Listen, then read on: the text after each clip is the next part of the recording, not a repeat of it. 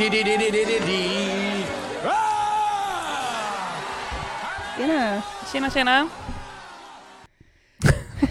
Alltså vi har bara suttit och tittat på massa Ulf Ekman-klipp här.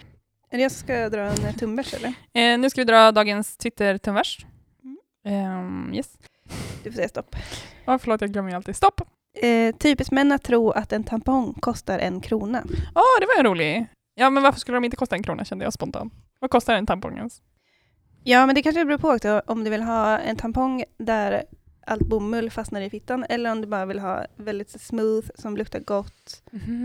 Du får ett vackrare sköte efter att du har haft den. Ja. Men då är de lite dyrare. Ja. De kanske kostar mer än 1 krona. Ja. Det är ganska dyrt med tamponger. Ja, jag använde ju menskopp väldigt länge. Men nu gör jag inte längre för att jag tappar bort mig. Jag undrar alltid vem som hittar den. jag tänker ofta på det. Tänk om någon hittar den. Jag glömde min necessär på tåg. Okej. Det var bara det. Okej, det var själv om du tappar bort den. Ja, jag bara liksom... La den på handfatet medan du tvättade händerna. Alltså, jag vill bara säga att jag hade inte varit omöjligt. Nej. Det måste finnas någon som har gjort det för att det är väldigt lätt att bara lägga från sig. Men jag måste säga som tumvers så talar ju den här ganska starkt till mig. Alltså dels berör den mig det här med att vi som kvinnor tog ju av frukten. Och vi ska ju lida för det. Mensen. Eller dyra på tamponger. Mensen. Som i sin tur då, idag, har vi värktabletter. Så vi måste ändå på något sätt må dåligt. Och det kanske kan vara i form av pengar då. Okej. Kostar oss. Det är liksom arvsynden eller vad man ska säga. Eller så. Djävulens... Ja, Guds straff är det ju. Ja, men jag känner nog att det är det Gud vill säga mig. Att Gud straffar dig? Exakt. Okej. Men sen kommer ju Jesus. Okay. Ja, han kom ju sen och tog blodet, så att säga. Exakt. Jag ville bara stryka till Jesus is my tampon. Förlåt. Alltså, förlåt, men det här var den bästa. Ja, förlåt. Ja, nej, men han tog på sig. Jag behöver ju... Han tog verkligen vårt blod. Så det är i och för sig, med det sagt, så skulle det ju vara med hjälp av böner kanske. Alltså att vi kanske inte ska behöva ha mensskydd. För Gud, eller alltså Jesus, han tar ju det. Jag ska bara blöda, för Jesus tar ju det. Men Jesus tog ju på vår synd, och vår synd som kvinnor är ju typ, alltså det var vårt straff ju typ. Exakt. Ja. Jo, men jag köper det. Alltså man är ju oren när man har mens. Så är det ju. Alltså då skulle man vara avskild i Gamla testamentet. Ja. Men sen kom Jesus. Men jag köper det. Jag tänker också så här, om man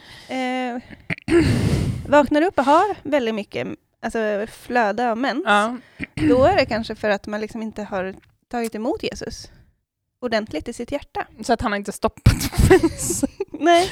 Ja. Okej. Fast jag kan också känna då tvärtom. Om jag nu får liksom känna in någon sorts vibbar eller liksom, man ska säga någon sorts... Då kan jag känna så här... Ett tilltal på något sätt. Ja, men ett tilltal. Tack, det var ett bra ord. Nej, men jag kan känna så här att om man har ett väldigt flöde blod, då kanske det är Jesus också som liksom på något sätt vill flöda genom en. Förstår du? Alltså att det kan vara något så här, en gåva typ. Alltså så här, du vet... Ja, men jag kan känna lite så kvinnans gåva, mäns konst. Jag kan känna att det här finns något med Gud också. Jag vet inte riktigt vad jag är på väg efter. Jag känner bara att så här, det måste ju inte vara något negativt med mens. Det vet vi ju. Så, det är så vackert och så här kvinnligt och naturligt. Och då kan vi säga Gud också så här, liksom, vill att vi ska visa det på något sätt. Eller att vi ska blöda mycket. Liksom. Jag vet inte, att vi inte ska dölja det. Så kan jag känna. Att jag kan känna här går min feminism och min kristna tro liksom lite hand i hand. Men det kanske är att vi kommer fram till samma sak fast vi har lite olika utgångspunkt. Eller hur? Vi kommer fram till att vi ska sluta med ja, men absolut. Skydd. Alltså mensskydd. Ja, absolut. Nej, men eller hur? Vi bränner det helt enkelt. Tampongerna, menskopparna, bindorna. Ja, jag tänker precis som kanske mina föräldrar brände LP-skivor. Ja, men det... Så ska jag bränna... Det är lite symboliskt att jag slog sönder en skiva som heter Blood on the Dance Floor med Michael Jackson när jag var barn. För att den var inte kristen. Det är faktiskt sant. Ja, med hammare och så. Du har gjort det. Men vadå, har inte du gjort det? Nej. Det kanske var min bror som jag slog sönder lite andra skivor. Jag är en annan generation. Aha, nej men du får inget. Vad slog du aldrig sönder en skiva? Du hade inga skivor. Det var ditt problem. Ja, jag fick inte lyssna på något annat än låten. Okej, men vi lyssnade på Michael Jacksons Blood on the Dance Floor. Minns du den skivan? Där säger jag bara att det var typiskt Jesus att det var just den skivan som du hade krossat. Ja, alltså det var Blood on the Dance Floor. Att blod mens, Exakt. Ja. Har du aldrig krossat en skiva med hammare? Nej. Liksom slängt den? Var det en CD-skiva eller LP-skiva? Så gammal är jag inte att det var en CD-skiva. Det var det? Ja, det är klart. Krossade skivan i ett kristet syfte? Ja, absolut. Okay. Ja, absolut. Okej. Så var det.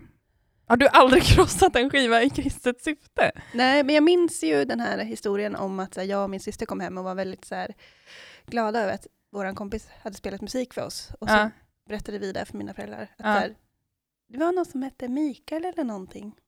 Vem var det? Jackson. Alltså det var Michael Jackson. Och då jag tror verkligen du skulle säga vi. nej, det var Michael Jackson.